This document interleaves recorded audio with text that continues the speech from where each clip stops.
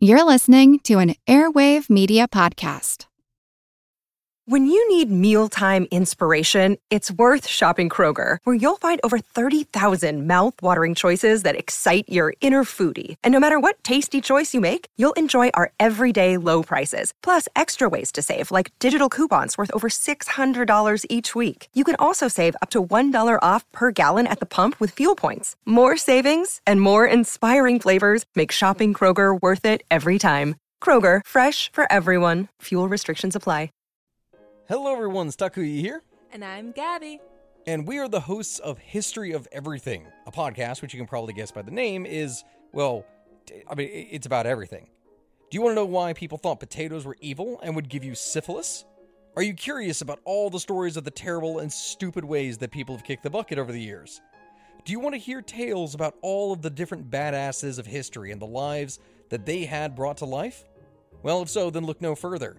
History of Everything is just the right podcast for you. It's available on Spotify, Pandora, and anywhere else that you get your podcast from. Join us for some fun and just see how weird and wacky history can be. This episode is brought to you by our Patreon members. Thank you so much. And if you're not a member, consider joining. Members get extra episodes just for Patreon subscribers, and all our episodes ad-free. Membership starts at just $2 a month. Go to patreon.com/ancienthistoryfangirl for more info. And as always, thanks for listening. So rule number 1, don't talk about Mithras. Definitely. Rule number 2, drink the Emperor's pee. Obviously.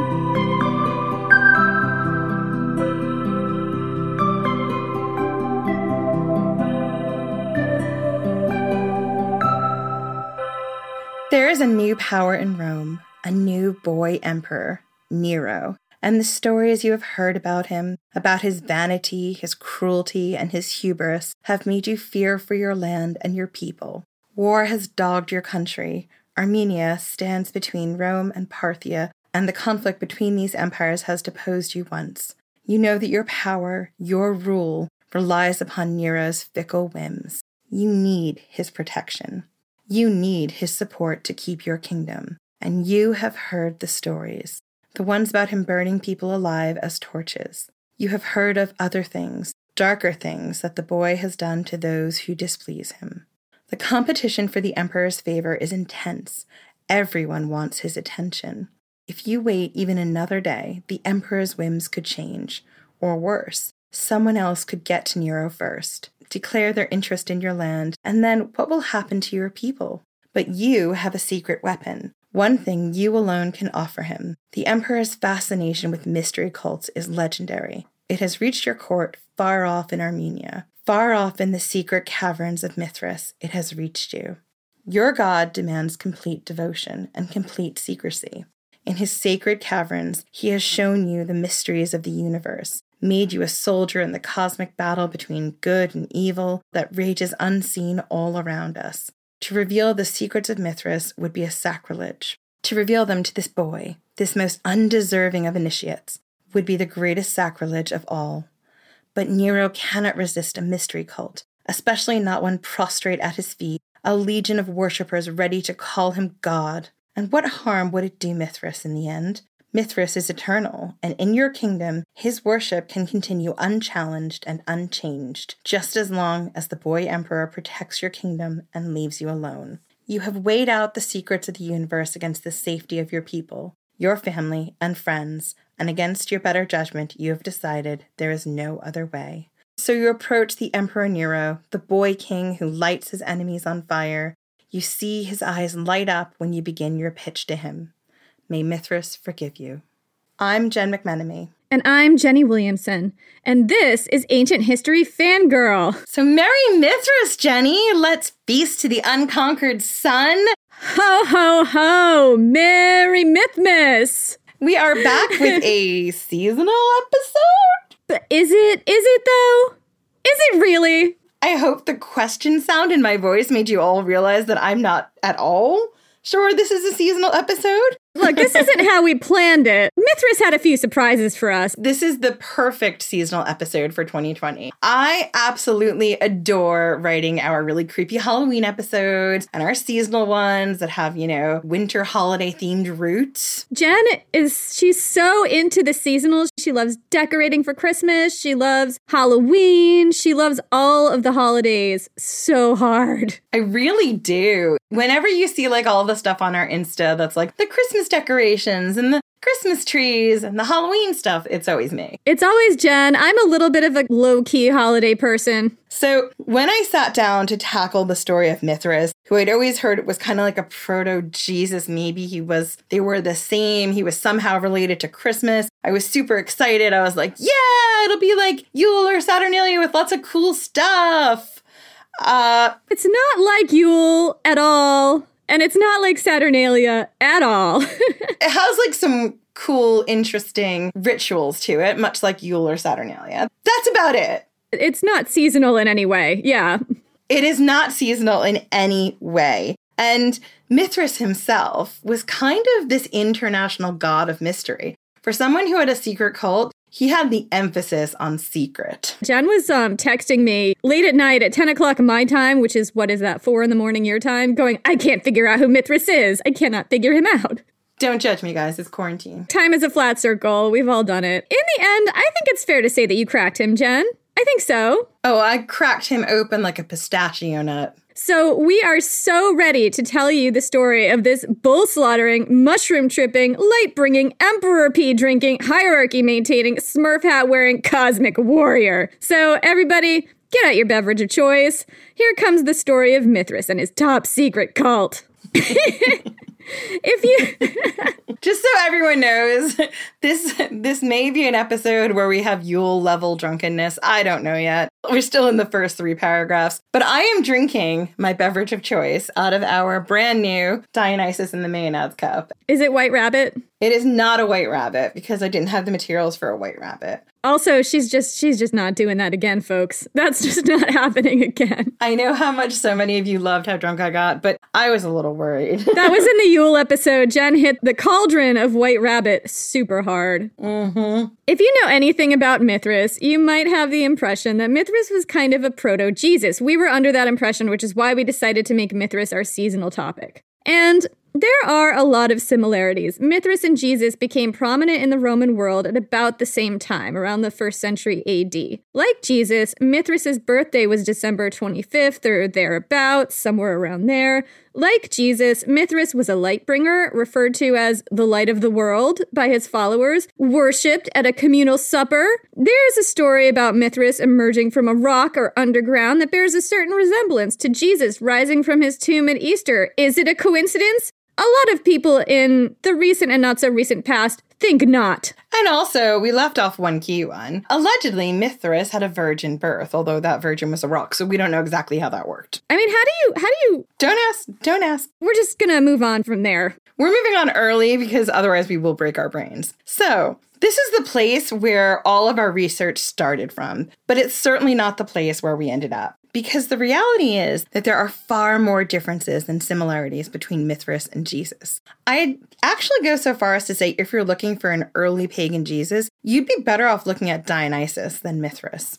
Mithras wasn't a god of the common people. Unlike Jesus and Dionysus, he wasn't a god of the poor and the downtrodden. He wasn't a god of wine. He was the god of soldiers, and he was carried from the eastern provinces of Rome to the western front, and throughout the empire on the backs of soldiers and in the holds of pirate ships. And Mithras was all about rigid hierarchies. In fact, he was the god of emperors and kings. And you can even speculate that his cult was the secret glue that kept the Roman armies loyal to one man, the emperor. One man. I love the way you say that. So, let's start at the very beginning. So who was Mithras, Jen? Who the fuck was Mithras? I did all the research and I literally don't know. She still doesn't know. So There are a lot of theories about who Mithras was, but annoyingly, not a lot of facts. So everything that we say in this episode is going to be based on either writings by contemporary Christian sources who were living at around the same time that the Mithras cult was popular and who were not a member of the cult themselves. The cult was famously secretive and who had their own agenda in discrediting it because Mithras, I guess, was kind of a religious competition to Jesus. I don't even know if you want to say that, though, because they really didn't have the same demographics. They didn't have the same demographics, but they did rocket in popularity around the same time. And one religion has really, remained as part of our zeitgeist today. And the other one, if it still is there, which is possible because it was super secret, we don't know much about. At the time they were both popular, the religion of Mithras was the establishment religion and Christianity was the underdog. So they were kind of jockeying for position. Absolutely. And the other thing that we have to rely on as well in our Mithras research is the archaeological findings in the Mithraea, which are these underground tombs where Mithras was worshipped. And a lot of what we see in this archaeology are the same repeating images that tell us it's Mithras. So it's exactly like if today you were to walk into a church and look at all the sort of stained glass windows and all the iconography in the church and all the artwork. If you didn't know the Christian stories, you would just be like, what does all of this mean? Right, Jenny? It's like if you would walk into a church and look at all the stained glass and stuff and try to figure out what Christianity was without any other knowledge about Christianity. Sure. I mean, if you look at the big image of Jesus on the cross, you'd be like, okay, well, what does that mean? And you would have to sort of come up with your own interpretation of a story based on what you're seeing. Yeah, so that's kind of what historians, archaeologists, and researchers are doing to piece together the things about the Mithraic religion that we are going to share with you. Yeah, and that's because this wasn't a documented, written down religion. Yeah, it was a secretive religion, and they really worked hard to keep it secret. They did not write things down.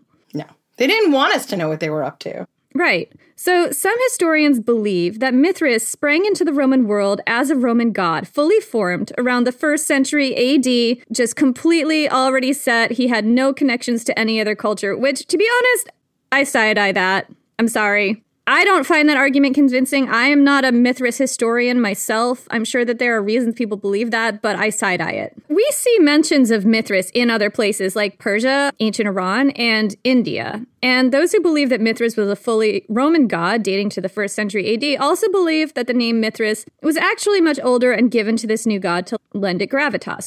Other historians, and frankly, us randos who read a lot and watch a lot of documentaries, believe that Mithras is a lot more ancient than that, and his roots were not in Rome. They were in Persia, or possibly India.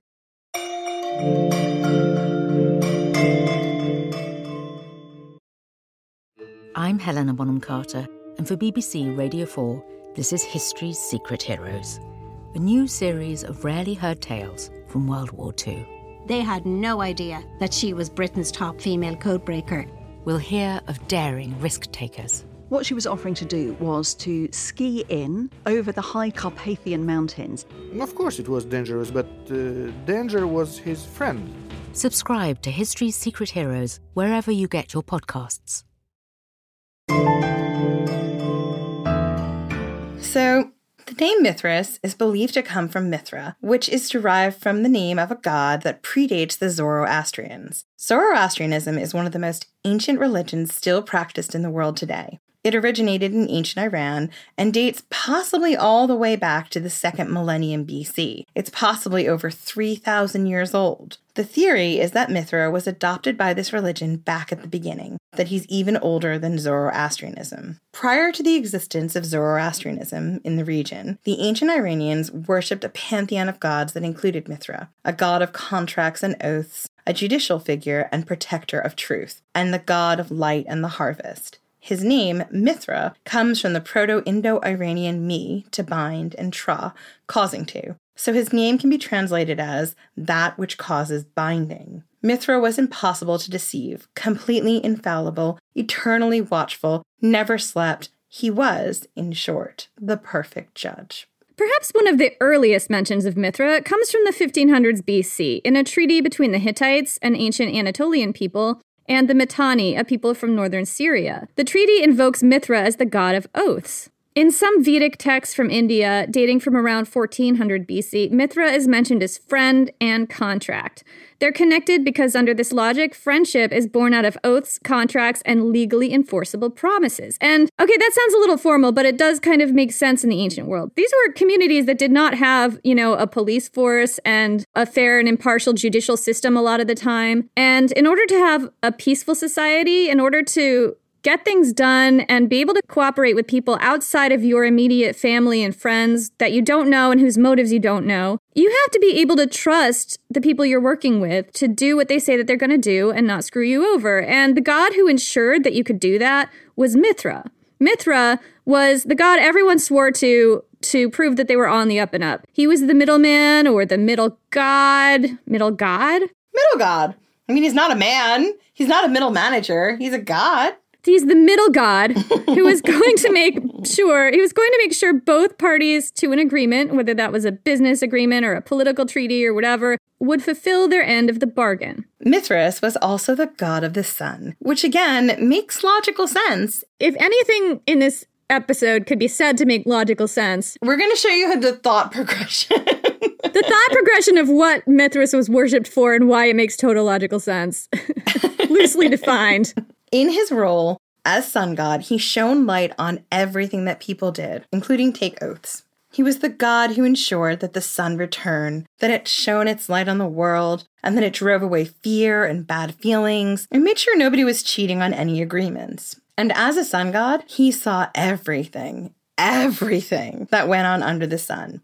You couldn't hide from him. Mithras is watching you masturbate. He knows when you've been sleeping.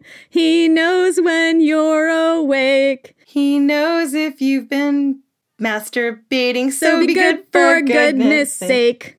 No, you can't force that many syllables in there. You know what? We tried to sing a nice little family-friendly Christmas rhyme and it failed. We failed. This might be the most Christmassy we get this episode. So you can see the logic for Mithras being a god of oaths and the sun god. But Mithras was also a god of war. If the other side broke their agreement and screwed you over, Mithras was your go-to god. He would walk beside you on the battlefield and help slay your enemies. This totally logically follows as well. He wasn't just going to oversee your contracts. He was going to enforce your contracts. Damn straight he was. Everyone got to the party. Everyone, shook hands. They all got bound by Mithras. His name literally means to bind. And if you broke that oath, what do you think was going to happen? Exactly. So here's some more logical progression here for you guys. So anyone in ancient society could make an oath, but the more high-ranking you were, the more your oaths mattered. The more they had a ripple effect that could affect thousands of people and vast swaths of territory. And the more likely it was that if those oaths were broken, you'd have to go to war. So it also makes a certain amount of sense that from as far back as ancient Persia, Mithra was a god of kings, meaning he was associated with kingship and worshipped by kings. And later, in ancient Rome, he would become a god of emperors. Which is how in ancient Rome, Mithras also became the god of soldiers and the military because the soldiers had to swear an oath to be loyal to the emperor. According to Britannica.com, quote, he was the god of mutual obligation between the king and his warriors, and hence the god of war. He was also the god of justice, which was guaranteed by the king. Whenever people observed justice and contract, they venerated Mithra. In other words, Mithras and the king or emperor became kind of one in the same. And in worshipping the king or emperor, you worshipped Mithras. And this created a covenant. As long as you were loyal to your sovereign, then your sovereign would do right by you. But if one side broke the covenant, there would be Mithras to pay. Oh my God, Oh, come on, you love it. It's the Gibeonians up in here with the dad jokes.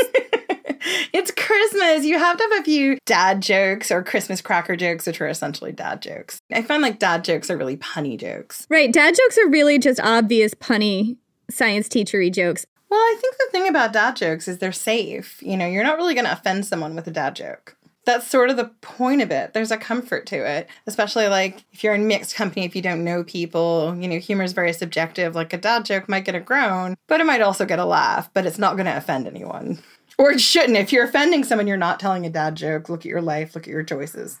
That's really true. Let's deconstruct the dad joke as a concept. I love it. Anyway, the ancient Greeks never really got on the Mithras bus, and it's said that this is because of their running feud with the Persians, and we don't 100% know if that's true, but we do know that there weren't a lot of Mithraea in ancient Greece that we know of. Like, we didn't really find them there. But the ancient Romans really took to Mithras, starting around the time of the Emperor Nero. I can't imagine why Emperor Nero would like this god of emperors and kings. I feel like there are other emperors before Emperor Nero who would also like that. Well, here's the thing. Let's go through the emperors before Nero. And I did, in the research, it did make mention somewhere, can't remember where, I can't put my finger on it now, that Mithraism had sort of tried to come to the emperors before this, but Augustus shot them down. And Tiberius was kind of a weird recluse for a decent amount of his reign, and he did not adopt it as his religion. And Caligula did not last very long as emperor, and what he did last for was,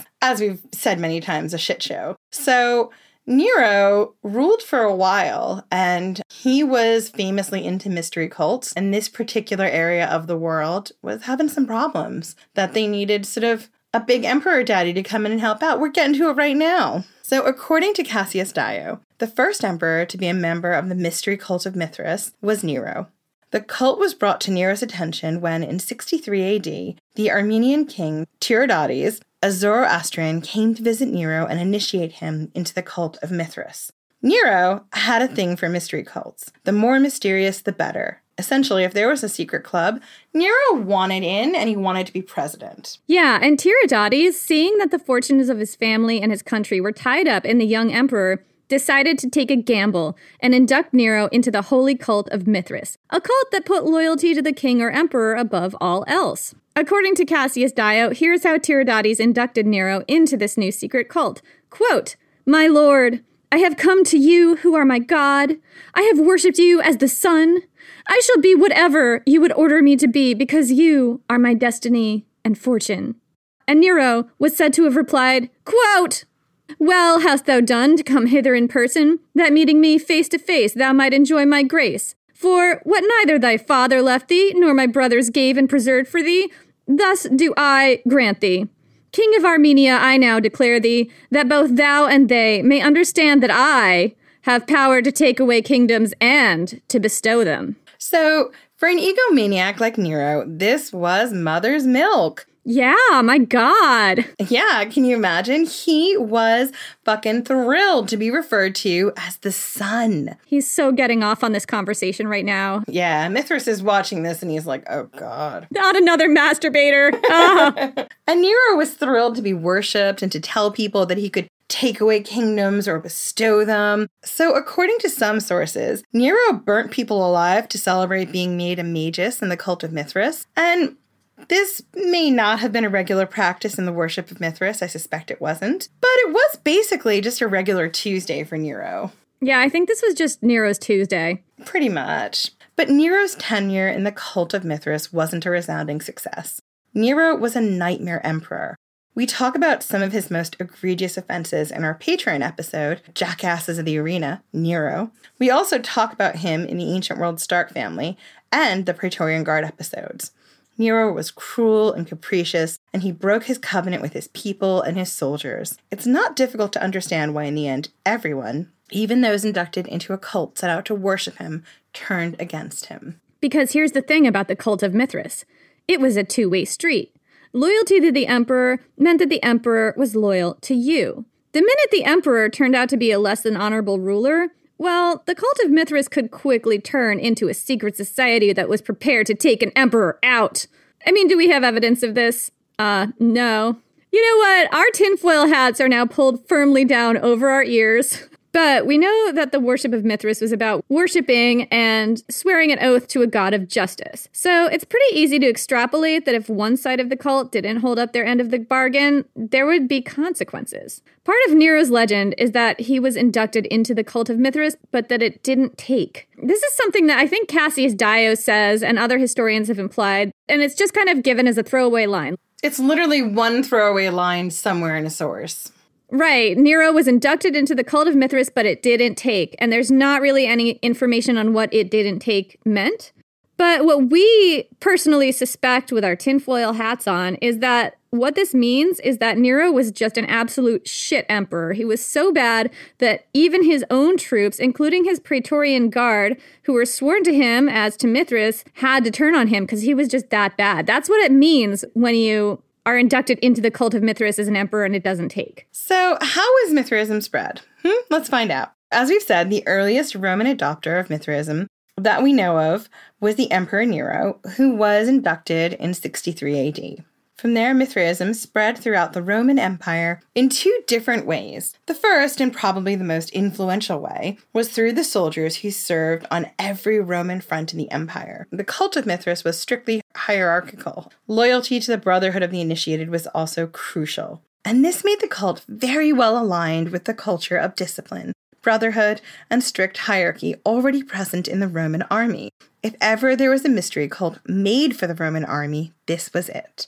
According to Hyung-Soo Park in his article, Mithraism in the Roman Empire, soldiers and officers were often promoted and moved to new places throughout the empire, especially the borders, which tended to be the most unstable places. This meant that many of the Mithraic temples and artifacts we find today are located along the lines of the empire's borders. From the 1st to the 3rd centuries AD, the worship of Mithras spread across the Roman Empire, carried on the backs of Roman soldiers. We find Mithraea, which is what temples to Mithras are called. Plural. Yeah, this is the plural. I think the singular is a Mithraeum, is that right? Yes, exactly. So we find Mithraea in Syria, North Africa, Romania, and northern Britain. There was even a Mithraeum at Hadrian's Wall. And do you know what? Thinking about this, Jenny, it makes total sense to me that the soldiers on these really dangerous fronts would need to be inducted quite quickly into the worship of Mithras, because you really need to build those secret, strong bonds amongst your sort of officers and infantry to make sure that everyone is loyal. Yeah, it also makes sense because a lot of these guys on these fronts would have been auxiliaries. I mean, that's certainly true at Hadrian's Wall. They put the auxiliary troops in the most dangerous and unstable places, and they would be like troops from other areas of the empire that were not inducted into the Roman army proper, who were they could fight under their own rules and under their own tribal chieftains, but under the Roman army's orders, and they were often used sort of as ancient world cannon fodder. I mean, there weren't any cannons back then, but you get what I mean. Like, they were given the worst, shittiest assignments for the least pay. Yeah, they were the expendables, which is awful, but that's how they treated them. Very true. These would be really diverse people who maybe until right now were enemies of the Roman army and who had their own gods and their own culture, and they would have to be brought into this one very overarching culture very fast. And inducting them into the cult of Mithras might be one way among many to do that. But soldiers weren't the only people in ancient Rome who were spreading the worship of Mithras around. Merchants and pirates also played a key role in importing Mithraism. Plutarch tells us this about the religious habits of Cilician pirates at the southern coast of Turkey. Cilician pirates literally are like the glue that keeps the Roman Empire together, I think. I think you're really right on that. I mean, in a very dark way. Yeah, they just got up to so much shit. They're invested in so many different areas of like the Roman culture and the fabric of like how the empire actually worked. So here's what Plutarch tells us that the Cilician pirates were getting up to on the southern coast of Turkey. Quote, "They themselves offered strange sacrifices of their own at Olympus in Lycia, where they celebrated secret rites or mysteries, among which were those of Mithras. These Mithraic rites, first celebrated by pirates, are still celebrated today in Plutarch's time," according to Plutarch, who is definitely high all the time, and who has some great family stories about Cleopatra and Mark Antony. You should totally listen to those episodes. So, the army spread the worship of Mithras to all the far-flung fortresses and borders of the empire, while the Cilician pirates spread the worship of Mithras all across the Mediterranean. Eventually, it spread to merchants and traders. And actually, this makes real sense, Jen. We were talking about this in the rehearsal. I remember saying, why would pirates want to worship Mithras? Because pirates are shady characters, and why would they want to do that? But you brought up this really good point when we were talking about this, about how the pirates also have to they don't just steal things from people, they also have to persuade other people to buy the things that they stole, which means they have to come off as trustworthy to those people. They have to be able to do normal commerce as well as piracy. There has to be some way that they can tell you that their word is actually good and they're not going to pirate on you. So having this communal god of commerce and god of trade and contracts and justice, I mean, it makes total sense to me. Yeah, so it makes sense that the Cilician pirates would swear to Mithras when doing business with traders and merchants who are on the up and up, because they'd have to go to extra lengths to persuade those guys that they could be trusted. So the religion of Mithras was a religion of emperors. Commodus, Septimius Severus, and Caracalla were all enthusiastic fans. But the worship of Mithras wasn't confined to the upper classes. The cult spread throughout all ranks of the Roman army. Officials in the emperor's household, imperial slaves, and imperial freedmen were all known to be members. Often, people inducted into the cult of Mithras were either in the military or the emperor's household, where even imperial slaves and freedmen could rise to be extremely influential. In short, these were people who were ambitious, and they knew which god was going to fast-track their career. In other words, the worship of Mithras was kind of the ultimate boys' club. Because it was a boys' club, let's be clear. Yeah, there were no women allowed in the cult of Mithras. So again, this does not line up with Christianity in any way, shape, or form.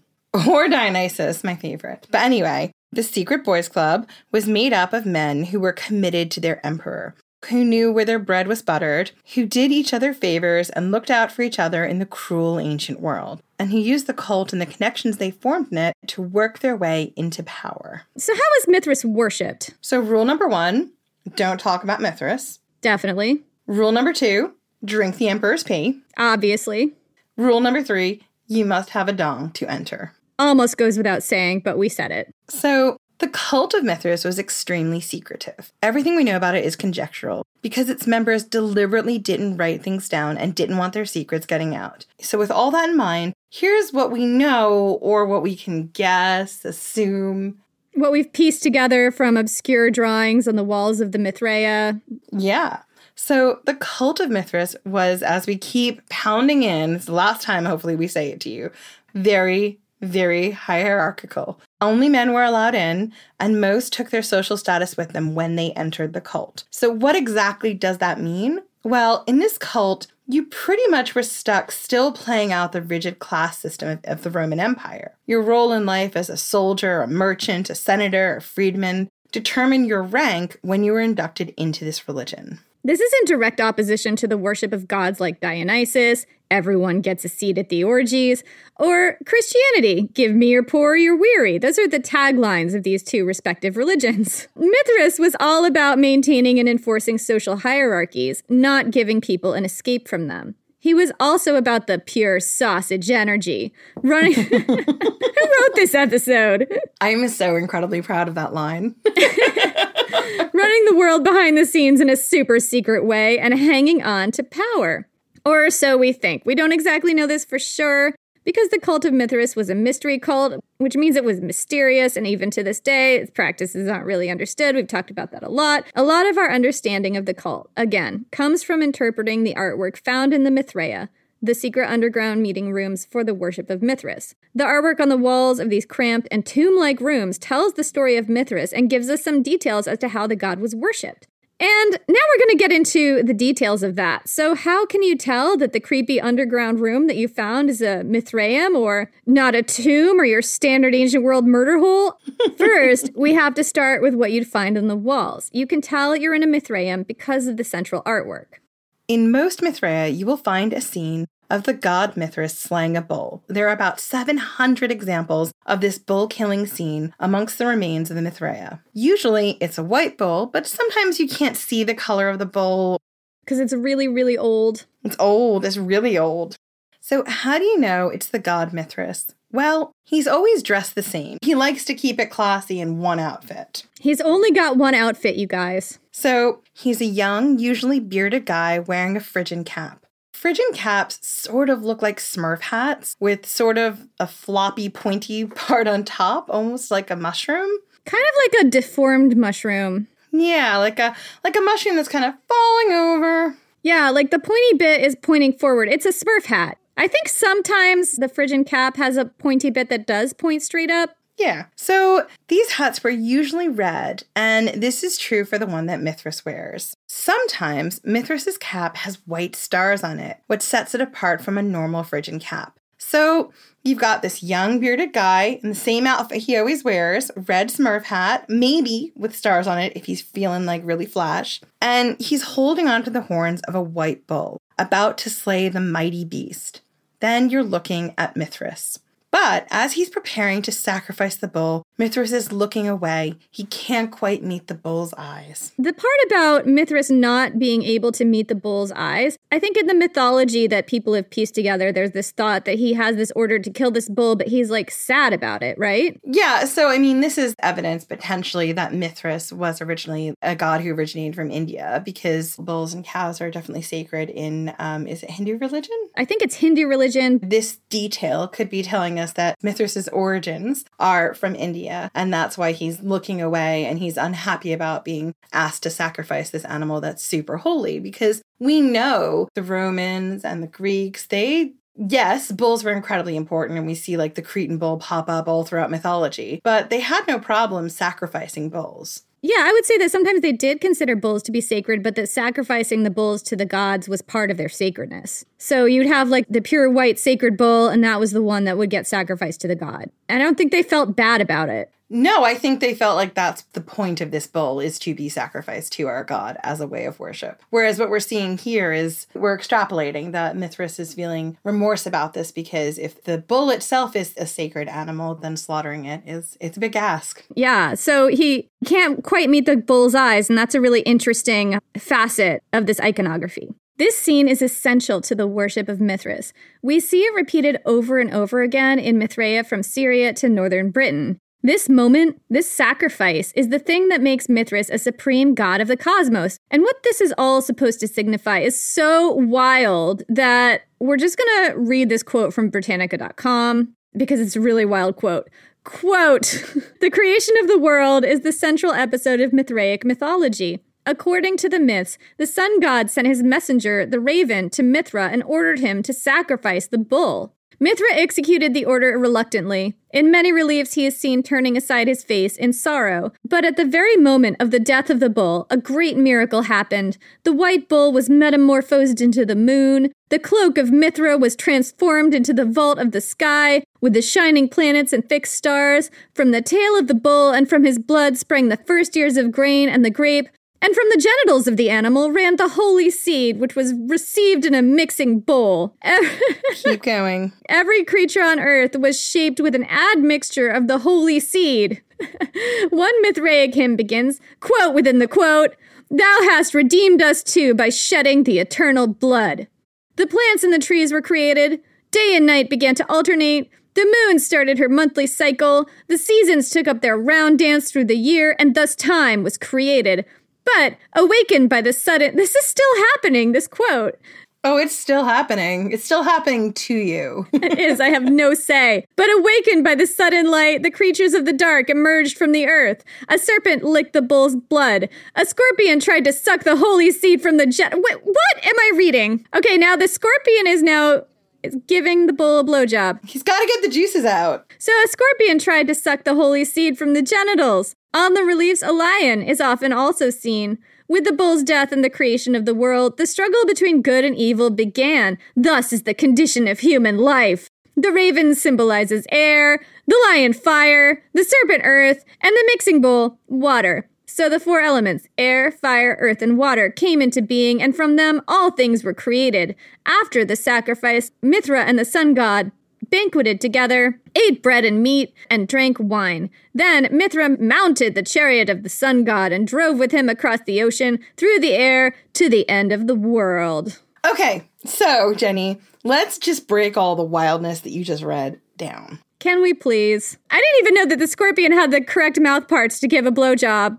I feel like a lot just happened to you right now. I think I need to take a shower. So, according to the mythology, the sun god ordered Mithras to slay this beautiful white bull, which Mithras does reluctantly. And this act essentially creates the sort of entire world we're living in right now. Although, what was it before? I don't know.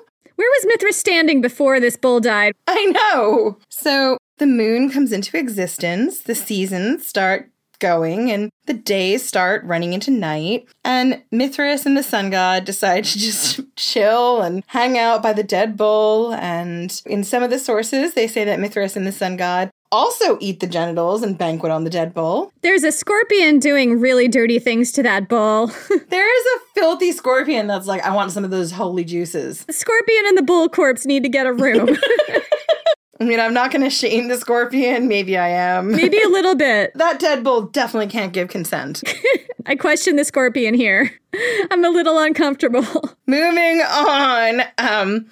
But this whole feasting on the genitals is all up for debate.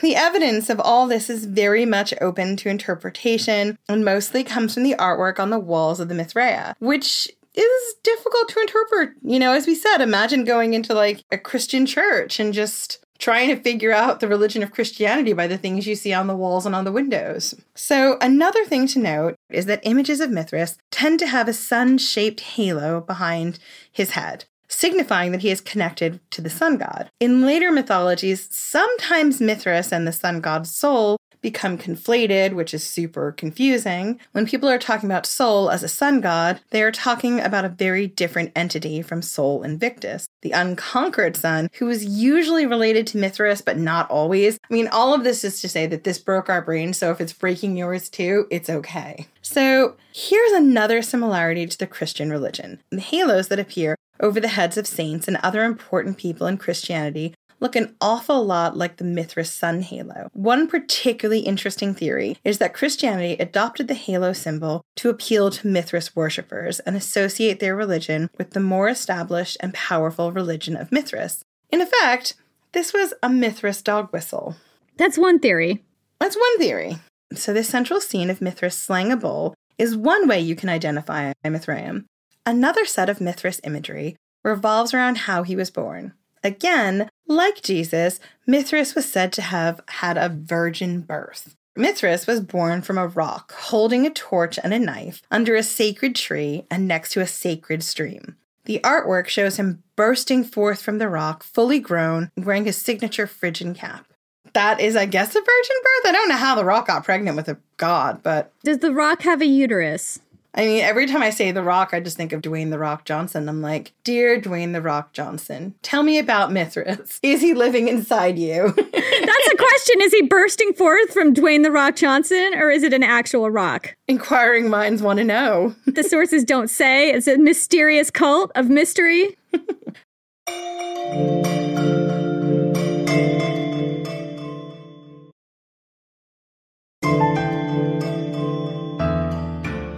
So, Jenny, how else do you know you're in a Mithraeum?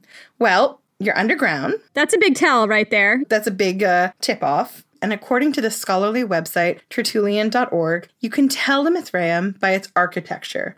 Quote, the architecture of the Temple of Mithras is very distinctive. Porphyry, quoting from the Lost Handbook of Euboleus, states that Mithras was worshipped in a rock cave. The Mithraeum reproduces this cave, in which Mithras killed the bull. The format of the room involved a central aisle with a raised podium on either side. So let's just recap. Here's how you know that the creepy hole you're in is a Mithraeum and not just your standard stranglehole from the ancient world. Number 1, you're underground in a room with a central aisle flanked by 2 raised podiums. Number 2, containing the bull slaying scene. And number 3, containing the virgin birth scene. Congratulations, you're in a Mithraeum. So that's how historians and archaeologists have been able to identify Mithraea across the Roman Empire. And these small underground chambers let us understand so much about how Mithras was worshipped. So, we've said before that the cult of Mithras was extremely hierarchical.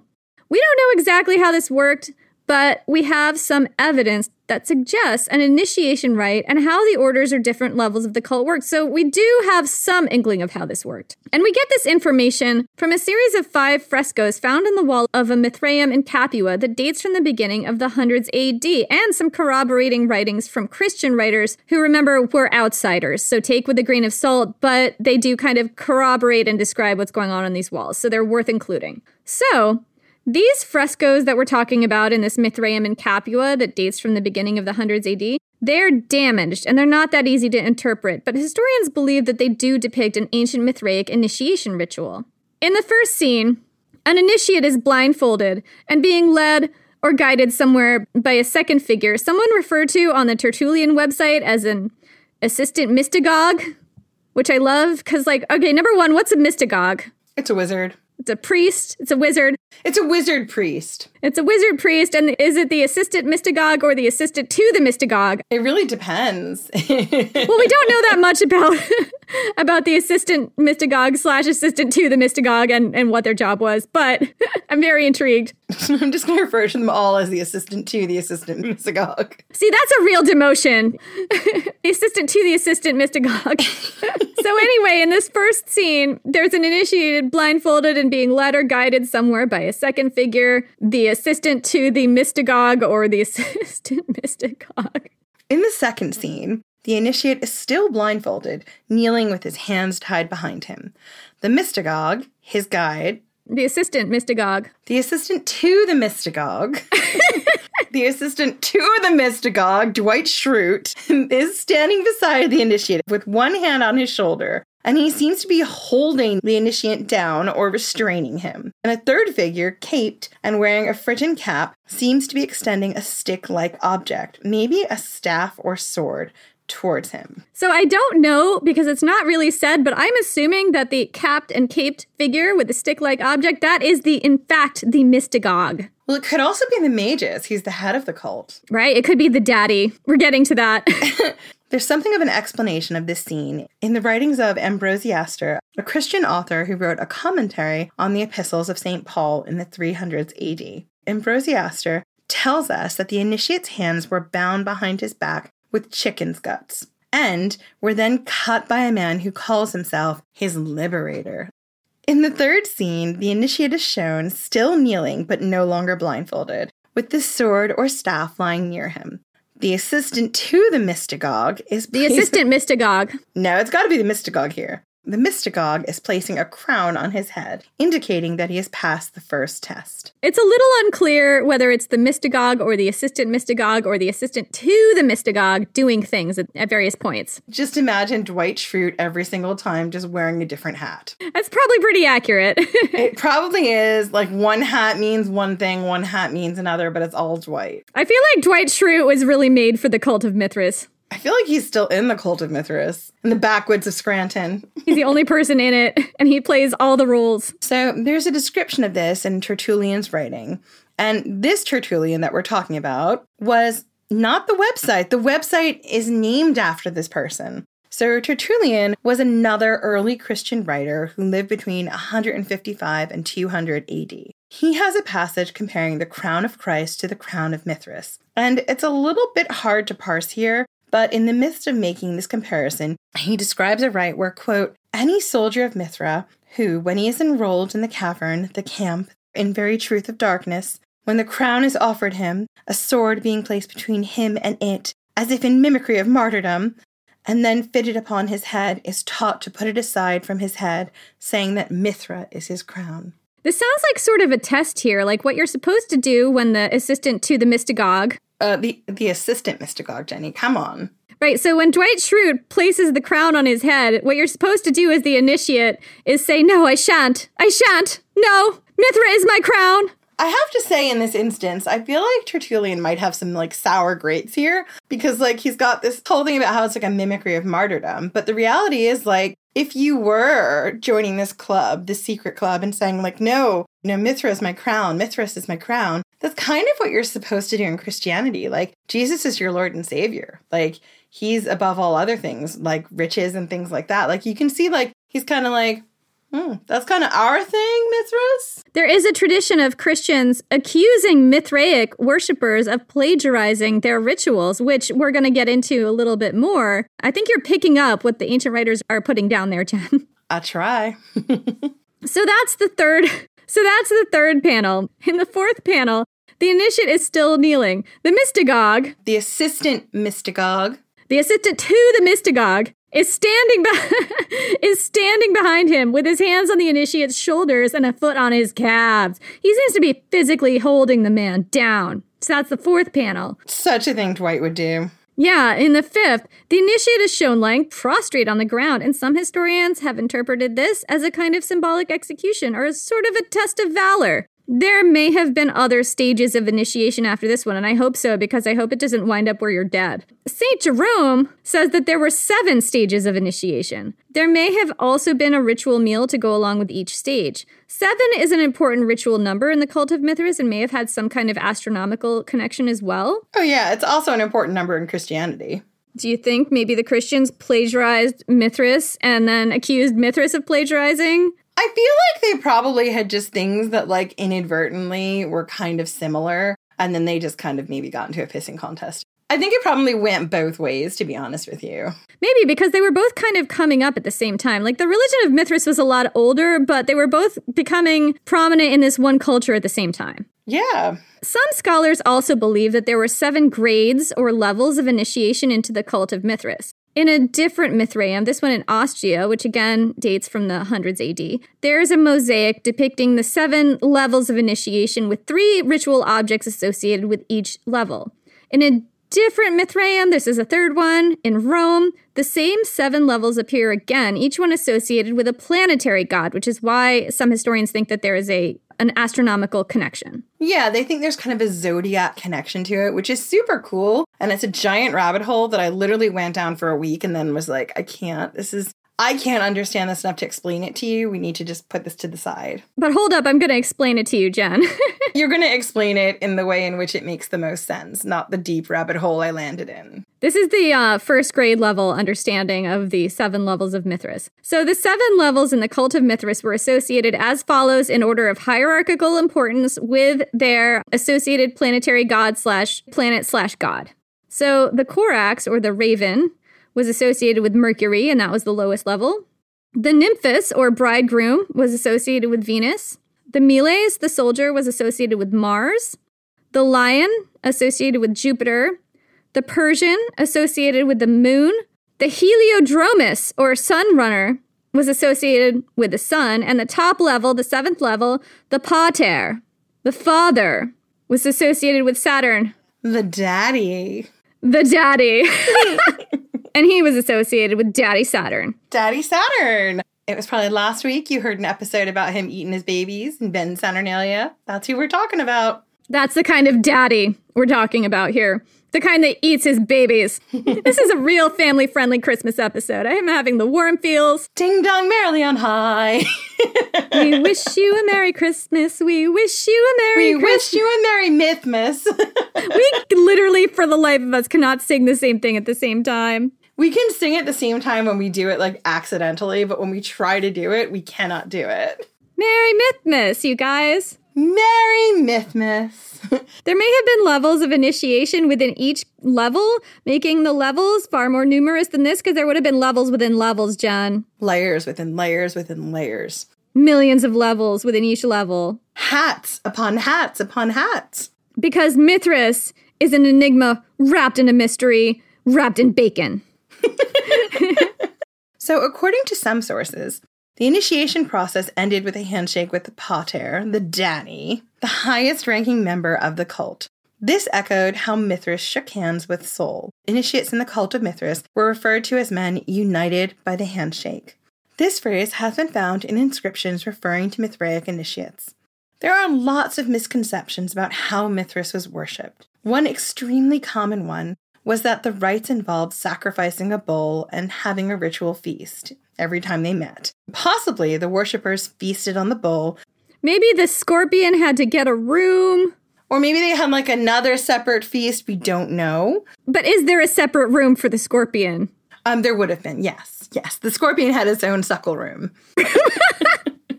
Going all the way back to early Christianity, people have believed that the Mithraic initiation process involved a ceremonial meal. There might have been multiple meals associated with different phases of initiation, like sometimes you got the good feast, sometimes you got the bad feast, depending on what level you were at. If you're up at the daddy level, you get to drink the emperor's pee. We're getting there, Jenny. So the writer Justin Martyr, an early Christian author from the hundreds AD, goes so far as to accuse the, quote, wicked devil Mithraeus of plagiarizing the communion rites of Jesus' Last Supper. But the architecture of Mithraea makes both of these things unlikely. These rooms were way too small to cook anything in. They didn't have hearths or kitchens. They were also too tiny to ritually slaughter a large animal like a bull. They had no drainage. So if you did slaughter an animal in like the feasting room of a Mithraea, the blood would just congeal and get really gross. Like they tended to build Mithraea near streams, but it wouldn't be in this like weird one rock room. Yeah, maybe they did stuff outside by the stream and then took it inside. I think that's the guess. If they were slaughtering an animal, that would be where they would do it because the room just wasn't, they didn't have a hearth in there. It wasn't big enough. It wasn't made for that. Yeah, and I also imagine that archaeologists could probably find like traces of blood in the stone if that happened, right? I should think so. Depending on how well it was preserved, yeah.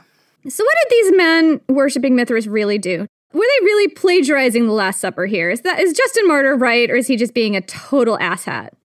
In the book Mushrooms, Myth, and Mithras, the drug cult that civilized Europe, this is the best book, there's an interesting theory put forward. Essentially, the worshippers of Mithras had their own ceremonial supper that involved magic mushrooms, Jen. Well, I mean, it's got mushrooms in the title. What did you think was going to happen? So the book builds a case for why hallucinogenic mushrooms, which grew naturally in high altitudes in Spain and France, and which may have been used in religious rituals going all the way back to prehistoric times, might have played a part in the worship of Mithras. Mithras was a god who traveled between the cosmic plane and our world. He was always fighting a battle against evil and darkness, and the men who worshipped him were also inducted into this battle. And the theory states that they were potentially taking some sort of mind-altering drug that allowed them to experience this battle on a cosmic level. So this sounds like really, really weird, right, Jenny? Like, it does sound a little out there, yeah. It does, but I want to like think back to early Christianity. I mean, I grew up Catholic, and there's a point in the Catholic Mass where the priest brings out the body of Christ, which is a wafer bread, and he brings out some wine, and that's supposed to be the blood of Christ, and it's supposed to be symbolic of the Last Supper. Well, there's literally been wars fought over this because Catholics believe that when the priest is blessing this body and blood, it's transubstantiating. It's going beyond being this bit of bread and bit of wine into being the actual blood.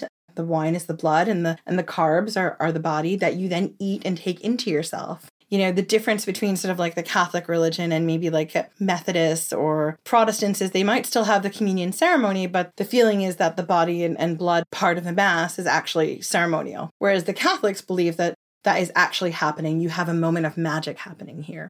They believe it's literal. Is that right?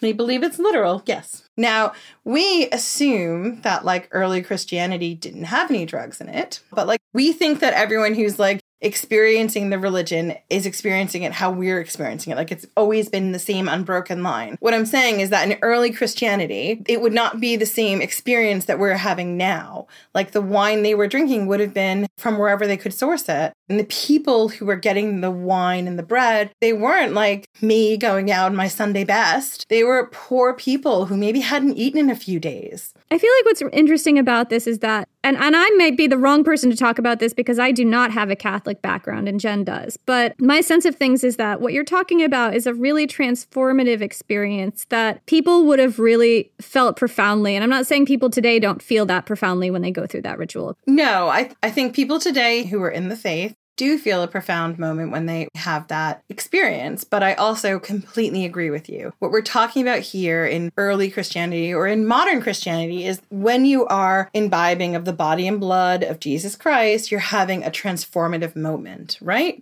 A transformative moment. And we have looked at other cults active in this time that there is a real strong case to be made that they were using hallucinogenic substances other than wine or in addition to wine and other alcohols to create a really transformative feeling. And Dionysus was absolutely one of those. Atargatis, which we've done a Patreon episode on, was definitely one of those. We haven't gotten to it yet, but next season we're going to talk a lot more about these sort of fringe religious areas of the Roman Empire and what they were like. And I think that there's a real case to be made, which I'm really looking forward to digging into further, for hallucinogenic substances to be used in a lot of different religious, ceremonies and rituals. I think there's absolutely a case to be made for that in Mithras. And I think it's really intriguing to think that maybe that was a part of early Christian rituals as well. I'm not disagreeing with that. I mean, don't fight us on social media. We're not going to fight about this. We're just positing something that I'm sure is out there already in scholarship. Like, it's a possibility that, again, just based on the religions that were happening at the time,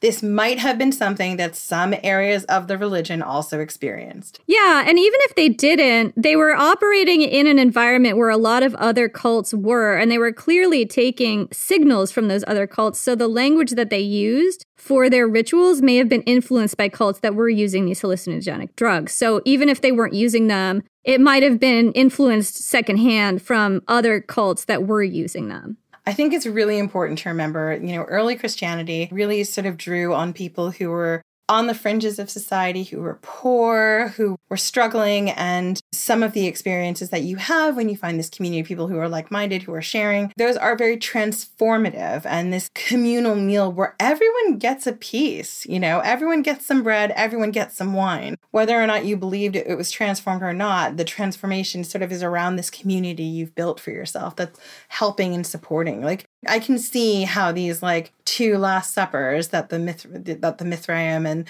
the Mithraea and sort of Christianity had, I can see why the two of them sort of were annoyed at each other. It's like, you took my thing, but you took my thing. Yeah, but I can also see how powerful a communal religious supper like this would be as a binding event for these people. Absolutely. This is a kind of out there theory, and we're not necessarily saying that we agree with it. Our tinfoil Mithras Smurf hats firmly on right now. They are on. Firmly on, pulled over our heads. We cannot even see out of our eyes. But here's the thing, Jenny. This theory about magic mushrooms and the worship of Mithras, it's not as bizarre as you might think.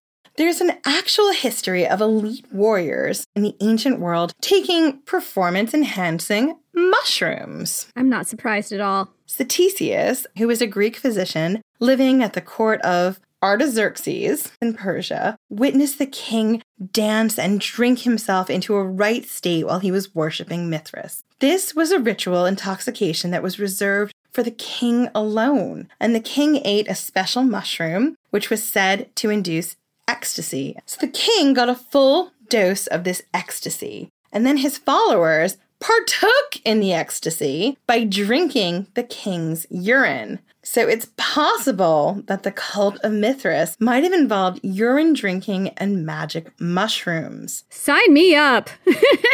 So according to Mushrooms, Myth, and Mithras, this actually would have been a stronger dose than the initial one, as the chemicals in the mushroom would have been concentrated in the urine. Is this actually true? We have no idea. And I'm not about to go out and find this out for myself. I'm not going to find out for myself firsthand. It's fine. I will live with not knowing. There's also an interesting link between Mithras and poisons, which may have been linked to certain pharmaceuticals being part of Mithric ritual. As so many types of drugs in the ancient world were simultaneously hallucinogens, medicines, and poisons, depending on the dose and how they were prepared. We don't know much about this, but we do know that Mithridates of Pontus took his name from the god Mithras. We also know that Mithridates of Pontus was an expert in poisons. Did this come from his knowledge of Mithraism? Were the two linked? Was it a coincidence? We think not. We think not. So, does Mithras live on, Jen? Or is the cult of Mithras dead? It is still here. There are Mithras dog whistles all over the place. Let's talk about the Mithras dog whistles that you may encounter in real life. So, there are a few intriguing places where Mithras may have come down to us today, although in a changed form, and the first is the Freemasons. There are a few distinct similarities between Freemasonry and Mithras. For example, both are extremely secretive cults or secret societies. Both are a sausage fest. No girls allowed. Both are strongly hierarchical with different stages or levels. The rites of initiation also may have some superficial similarities. We don't know a lot about rites of initiation with Freemasonry. At least I personally do not. We didn't do a giant deep dive. But both involve blindfolding the initiate. Both involve secret oaths and a secret handshake. Both are associated with judgment. Apparently a lot of judges are Masons, especially in the UK. But perhaps the most interesting and very telling similarity to me is the connection to power. The cult of Mithras was the cult of emperors. It was the cult of people associated with emperors, the ambitious people on the emperor's payroll. At a certain point in history, it was the cult of power. Freemasonry has a similar association with power and influence. For instance, 1 in 3 U.S. presidents was a Freemason.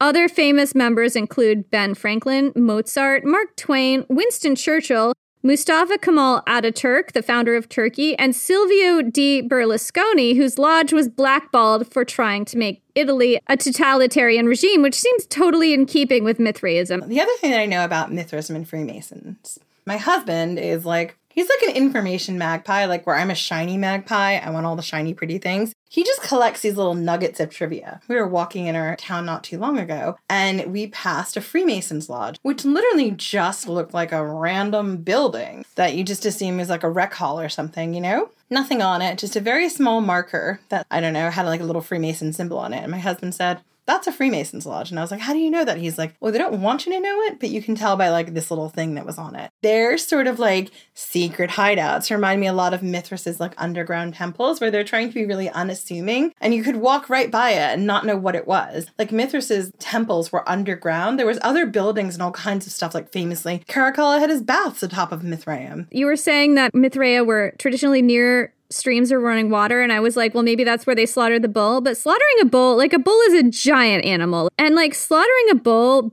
outside where people could see it would have been a pretty big event that people could see, would probably attract spectators. So I kind of question whether they would have even done it outside if they were going to do it. Well, most of the Mithraea were underground. There was always something above it. So you didn't really know what was going on underneath. So I imagine like they might have been bringing in their own feast. It had a front organization, like a laundromat or something. Well, Caracalla's baths. Can you imagine having your mushroom tea and then going upstairs into the baths while tripping on your mushrooms? It'd be amazing. Right? Anyway, Jenny, I'm going to hit you with my wildest theory to date. Okay, hit me with it, Jen. I'm so ready. So here's my wild theory, Jenny. The Smurfs were actually all in the cult of Mithras. Change my mind. I don't think I'm even capable of changing your mind, Jen. Explain your rationale. Okay. The similarities are striking. Number one, they're all dudes, except for Smurfette, who's kind of there to disrupt the balance. And remember, in the religion of Mithras, they don't need ladies for anything. Literally, Mithras slaughters a bull and makes the world. You don't need ladies. Doesn't Gargamel create Smurfette to cause division amongst the Smurfs? I think he does. He definitely also creates like a brunette Smurf who's like divisive, and there's like a ginger Smurf. She's probably evil because she's a redhead. Yeah, she has no soul because she's a redhead. But that just goes without saying. I mean, I can say that, but you can't because I am a redhead. Yeah, but I have no soul just based on what I say. And also I'm an atheist, so I don't think anyone has a soul. I think everyone has souls, including gingers. A soul is not a thing. And moving on. All of the Smurfs wear the same hat, which is a Phrygian cap. They do wear a Phrygian cap. That's absolutely true. The Smurfs and Mithras are associated with some magic mushrooms. I mean, the Smurfs live among the mushrooms. Mithras possibly ate the mushrooms. Coincidence?